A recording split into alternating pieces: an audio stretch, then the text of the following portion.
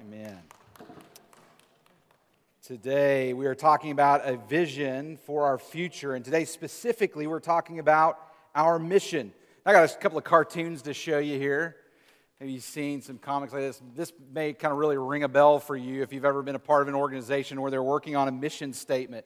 The mission statement is framed up there and it says, whatever. That's our mission statement. We wrote it on the same day we switched to decaf coffee.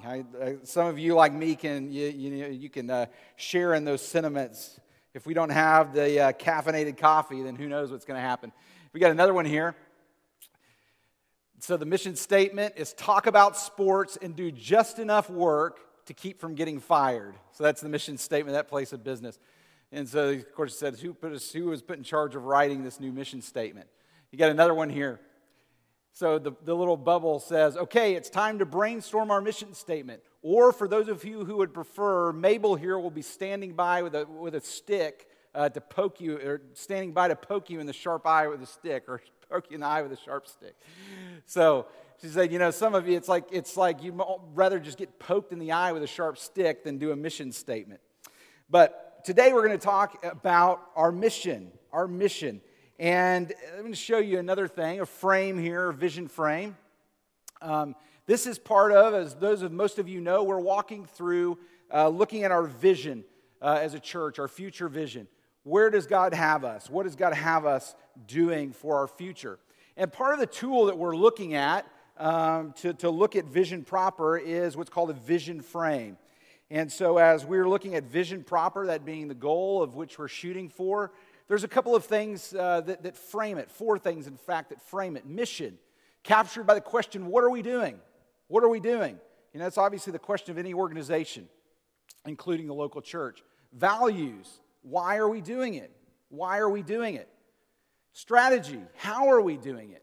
And then measures, when are we successful? That one's speaking specifically of the disciple, a person within our local church. How do we know that we're doing the right thing? How does it manifest itself in the life of a believer? So we're going to be walking over the course of the next few weeks through our vision.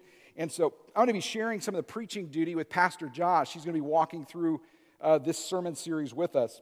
And as we look at these specific things, we're going to look at our mission.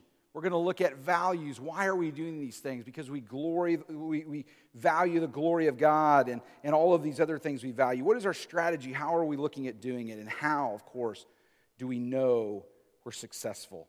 So many of you will see those things when you think mission statement, and just like those cartoons capture, it's almost like your eyes roll up in the back of your head because you think, in this particular organization of which I've worked, we have done countless mission statements, whatever it may be.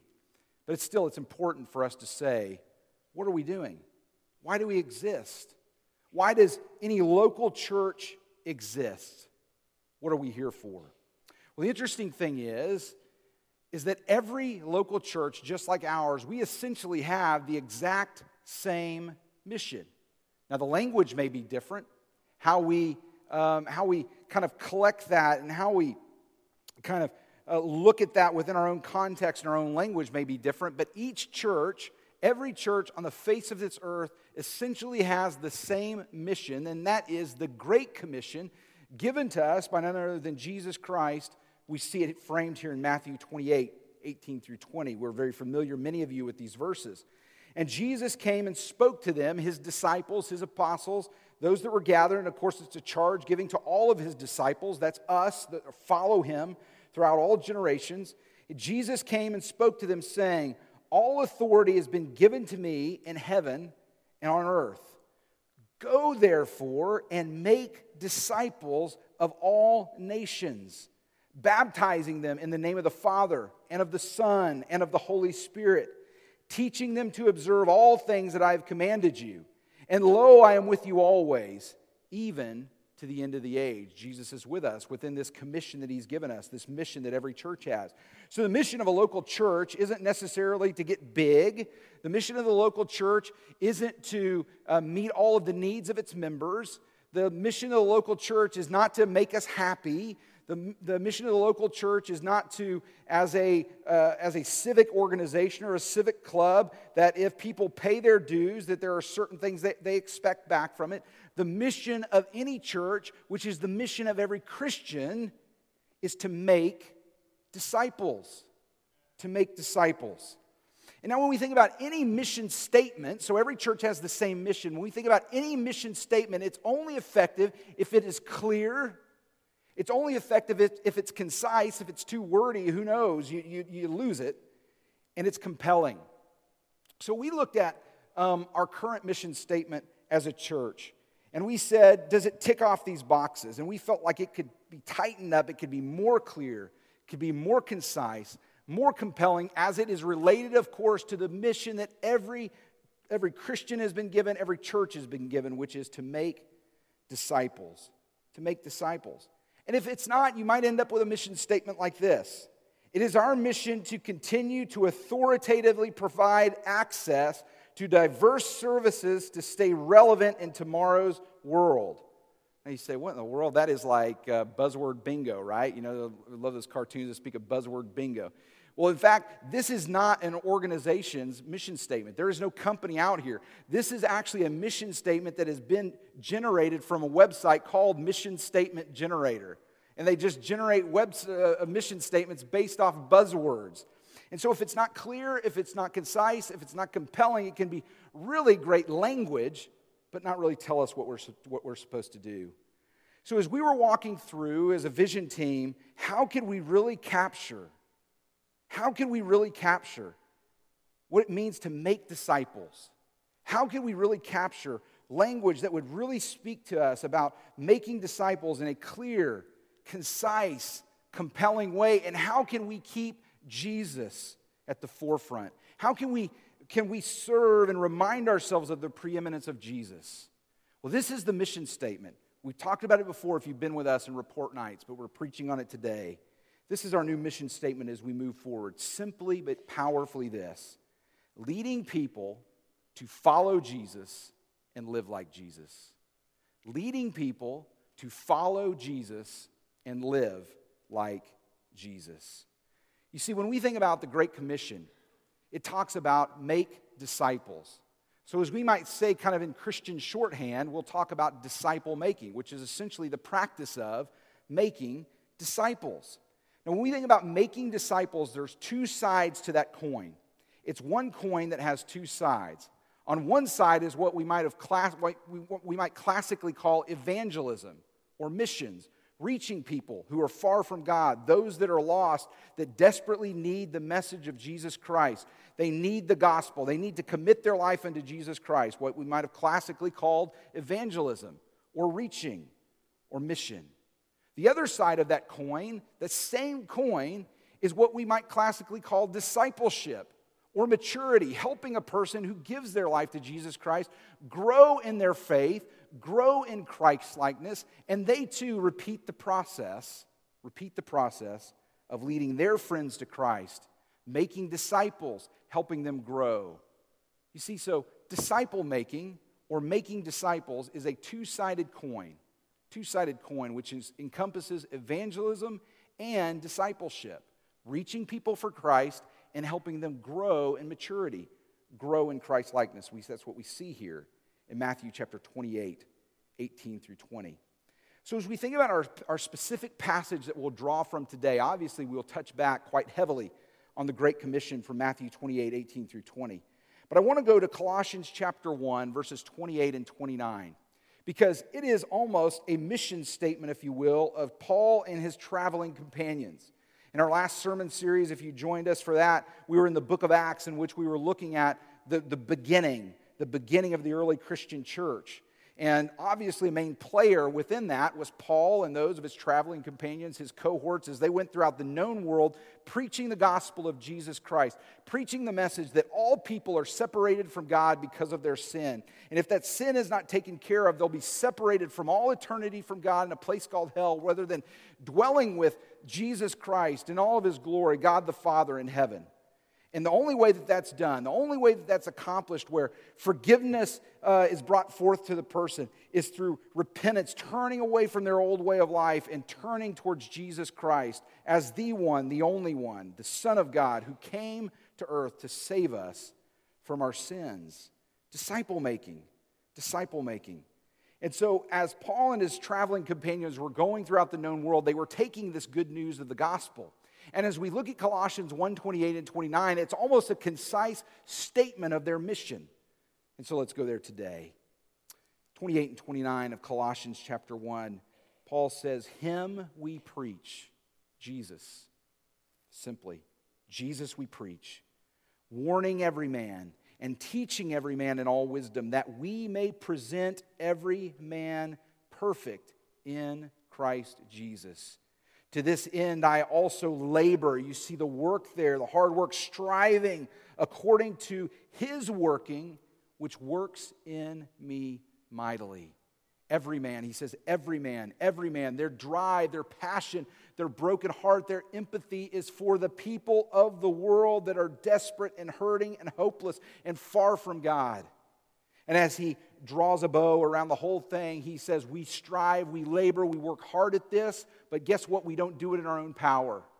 We know we go in the power of Jesus who gave us this great mission.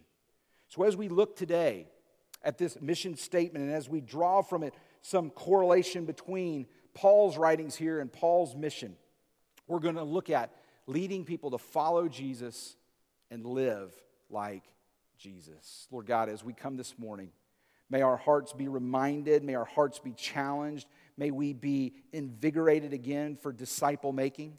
God, may we remember at the forefront of all that we're doing as a church, what must be present is disciple making. It is all for naught. It is all for naught. It is all for naught unless we are seeing people come to faith in Christ and growing in that faith, repeating the process of those people sharing their faith now with their friends, and the gospel being multiplied, the kingdom being proliferated throughout the world. Lord, we know we strive at it, but we don't do it in our own power. You go with us. And in the name of Jesus we pray. Amen. So the first statement and the first point of our sermon today is the first little phrase from our mission statement, which is leading people. Very simply, leading people. You see what it encompasses from this simple little phrase here that we could gloss right over is the fact that we can, as the old adage says, we can lead a horse to water, but we can't make him drink, right? We can lead a horse to water, but we can't make him drink. We are ones that cannot force someone to give their life to Jesus, nor can we force them to grow in their faith. However, what is implicit in that and explicit in that is that we have responsibility. As I've said quite often before, as a church and as an individual believer, you and we are God's plan A for reaching the world. He has no plan B. It's not because he's not unprepared. It's not because he's unprepared, but it's because in his wisdom and his sovereignty, he saw fit that we would reach the world, he would reach the world through us, through the local church and through individual believers. We have responsibility as individuals and as a corporate body of a local church, this family known as a local church, as a body of Christ, to lead people to faith in Jesus and to help them grow in that relationship, that full-orbed picture, that two-sided coin of disciple making. So very simply, before we get in kind of the meat of the other two statements, we have responsibility. We can't make it happen, but we recognize that we as individuals and we as a local church are God's plan for reaching the world, leading people. Secondly, we see this, to follow Jesus, to follow Jesus. You see, this kind of encapsulates what we would know as people coming to faith in Jesus Christ. Our responsibility in that being evangelism. Why did we settle on the words to follow Jesus? Well, we settled on those words, first of all, Jesus, because of the preeminence of Jesus Christ. We wanted the preeminence of Jesus in all that we said within this statement, but also that's the very language that Jesus himself used. Constantly, throughout his ministry, he would say, come and follow me.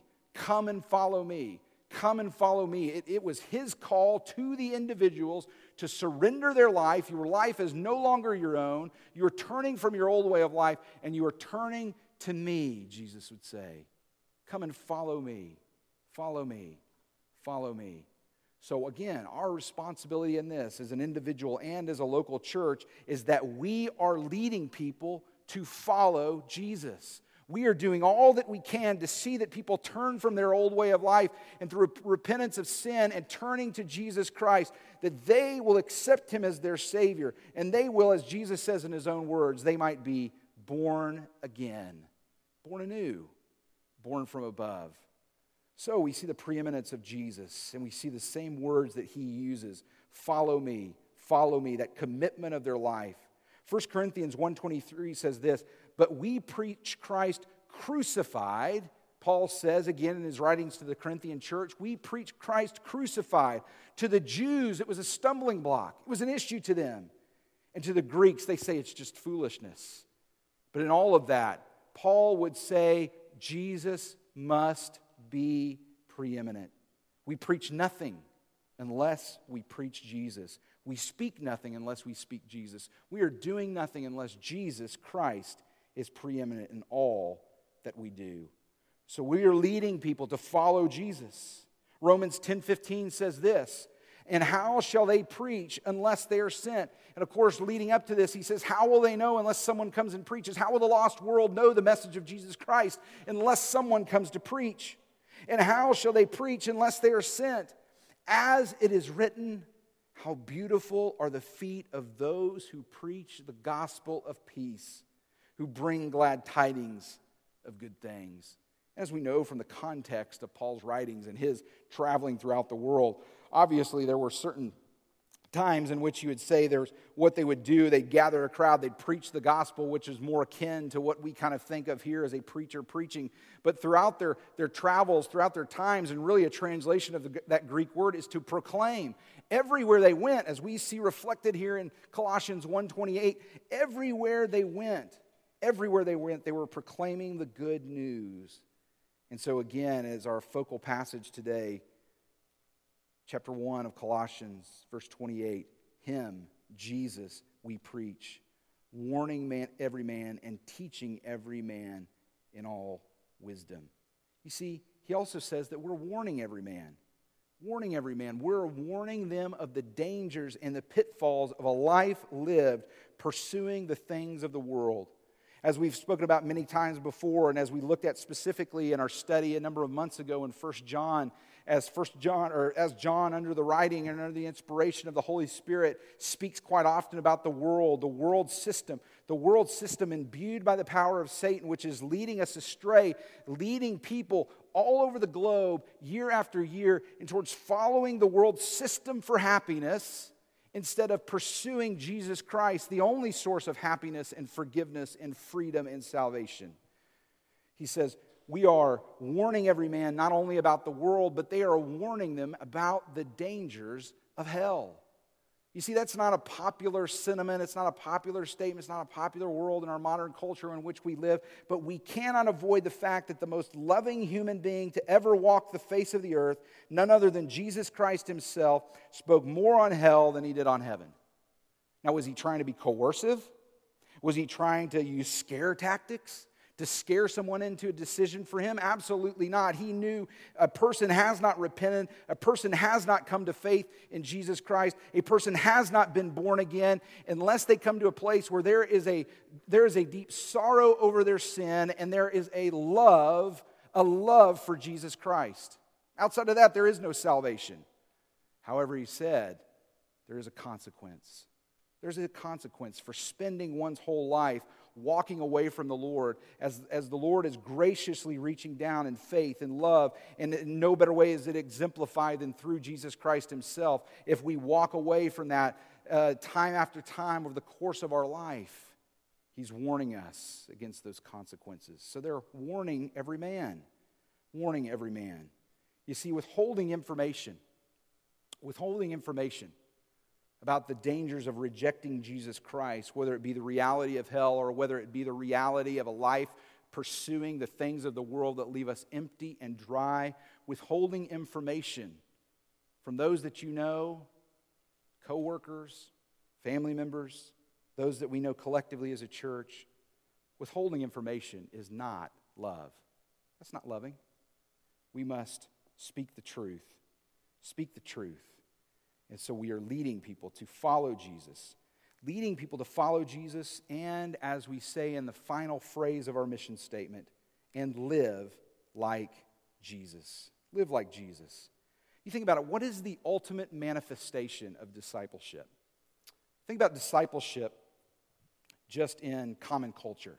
You know, the word is not germane only to Christianity. You know, really discipleship means any sort of kind of an apprentice relationship or a relationship between a teacher and a student in which there is a student that is learning from a teacher, and of course, that student begins to take on the characteristics, the thoughts, the life of the teacher. Really, when you think about discipleship in any context, the ultimate manifestation of a student reflecting the master, discipleship, is to think, speak, and act as the teacher. In short, they are to live like the teacher. The ultimate manifestation of discipleship is that the student live like the teacher. You see, we're going to have a little preview here of one side of our vision frame, which was measures. Measures.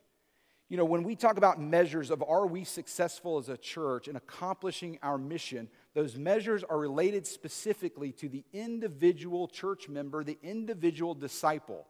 And we want our church members, our disciples, as we're collectively as disciples, to be able to answer yes to a series of questions in their personal life. I'm going to give you a preview of one of these today as it's related to discipleship or living like Jesus.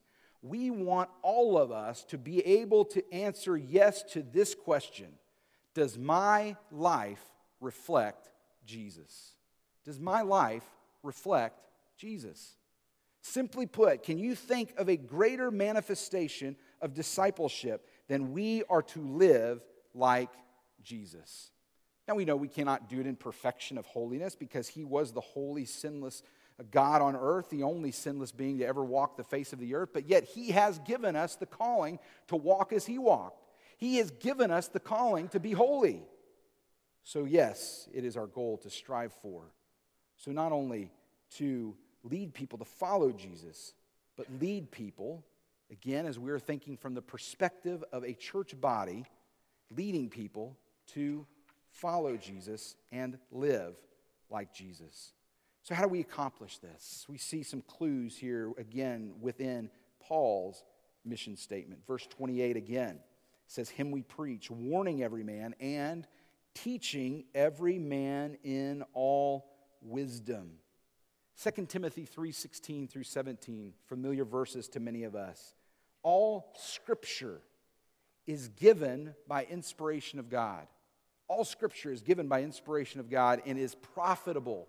It has profit in our lives. What for? For doctrine, meaning we learn the right things of God. For reproof, it speaks into our heart. Remember Hebrews 4:12, where it says the Word of God is living and powerful and sharper than any two-edged sword. More than anything, the Word can speak into our life and give us challenge if there's something in our life that doesn't look like Christ. The Word speaks into our life. The Holy Spirit of God speaks through us as He illuminates the Word and says, this particular area in your life does not reflect Christ. And because it's not reflecting Christ, not only are you not giving glory unto Him as you should, but guess what? You are robbing yourself. You are robbing yourself of the abundant life that Jesus promised to you. It's profitable for doctrine, for reproof, for correction, and for instruction in righteousness. As one has said before, it shows us on the path of living for the Lord. Scripture shows us where we have left the path. It shows us where we made the mistake. It shows us how to get back on the path, and then it sustains us on the path of following Jesus Christ. Verse 17, that the man of God may be complete, thoroughly equipped for every good work. So teaching man in all wisdom. Listen to this. He says in the latter part, the last phrase of verse 28, that we may present every man perfect in Christ Jesus.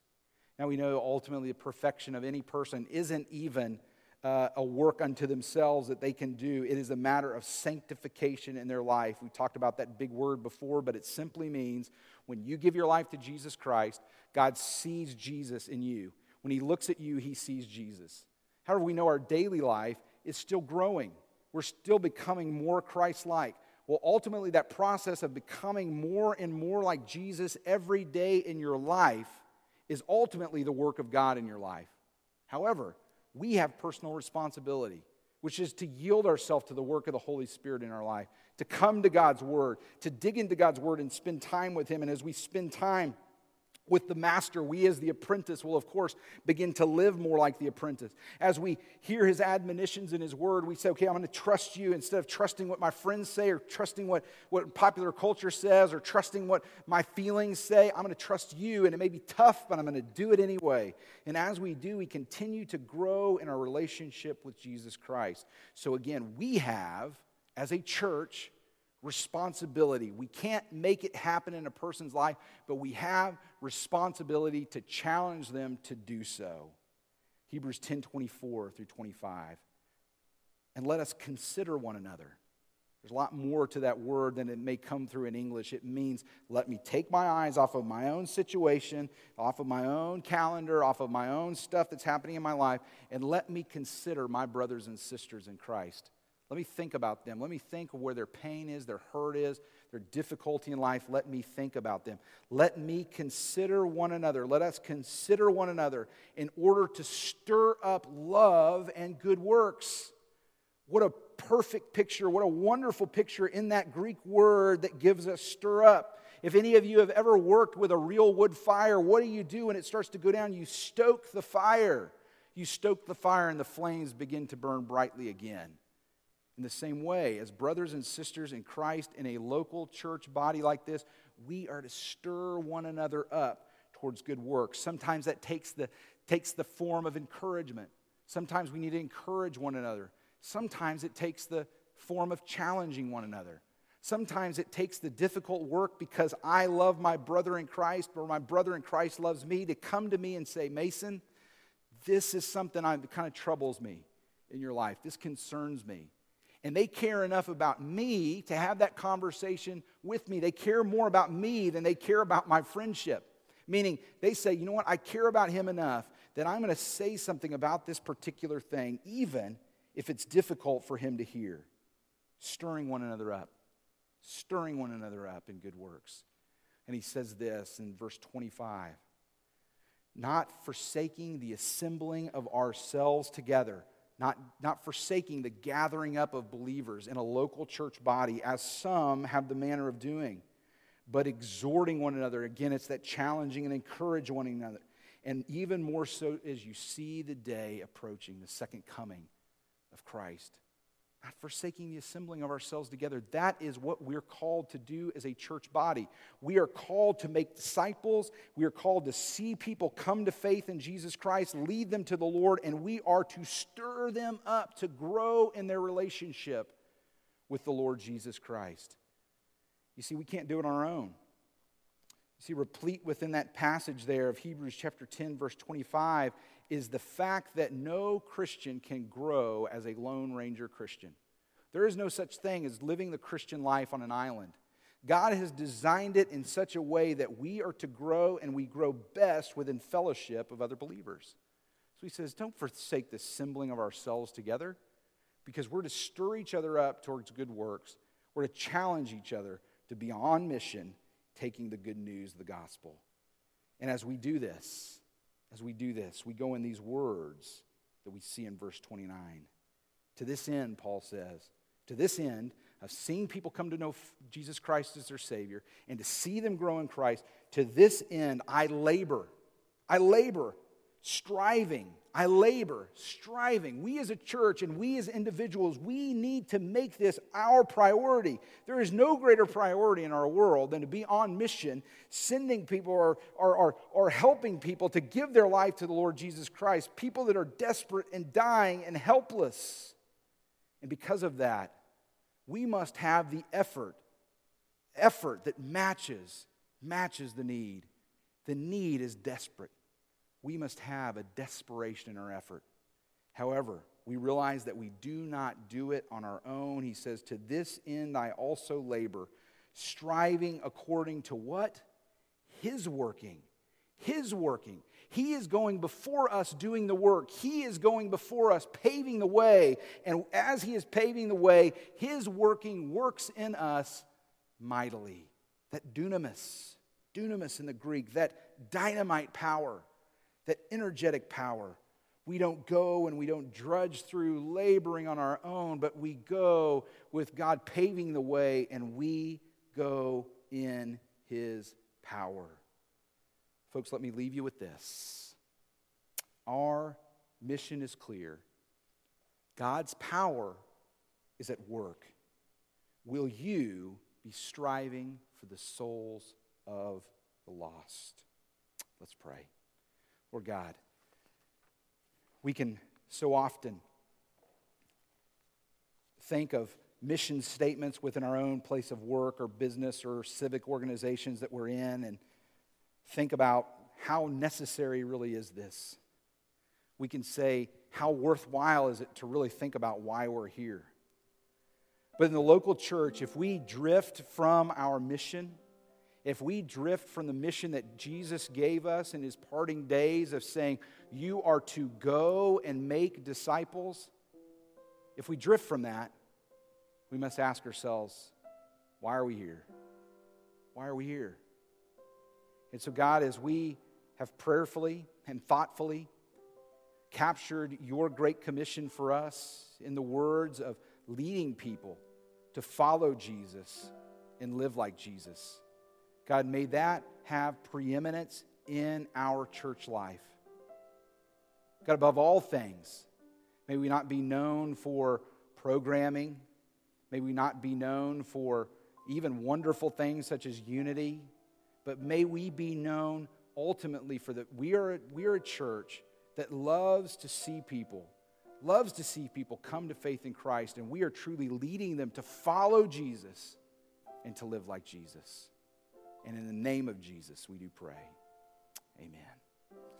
We come now to the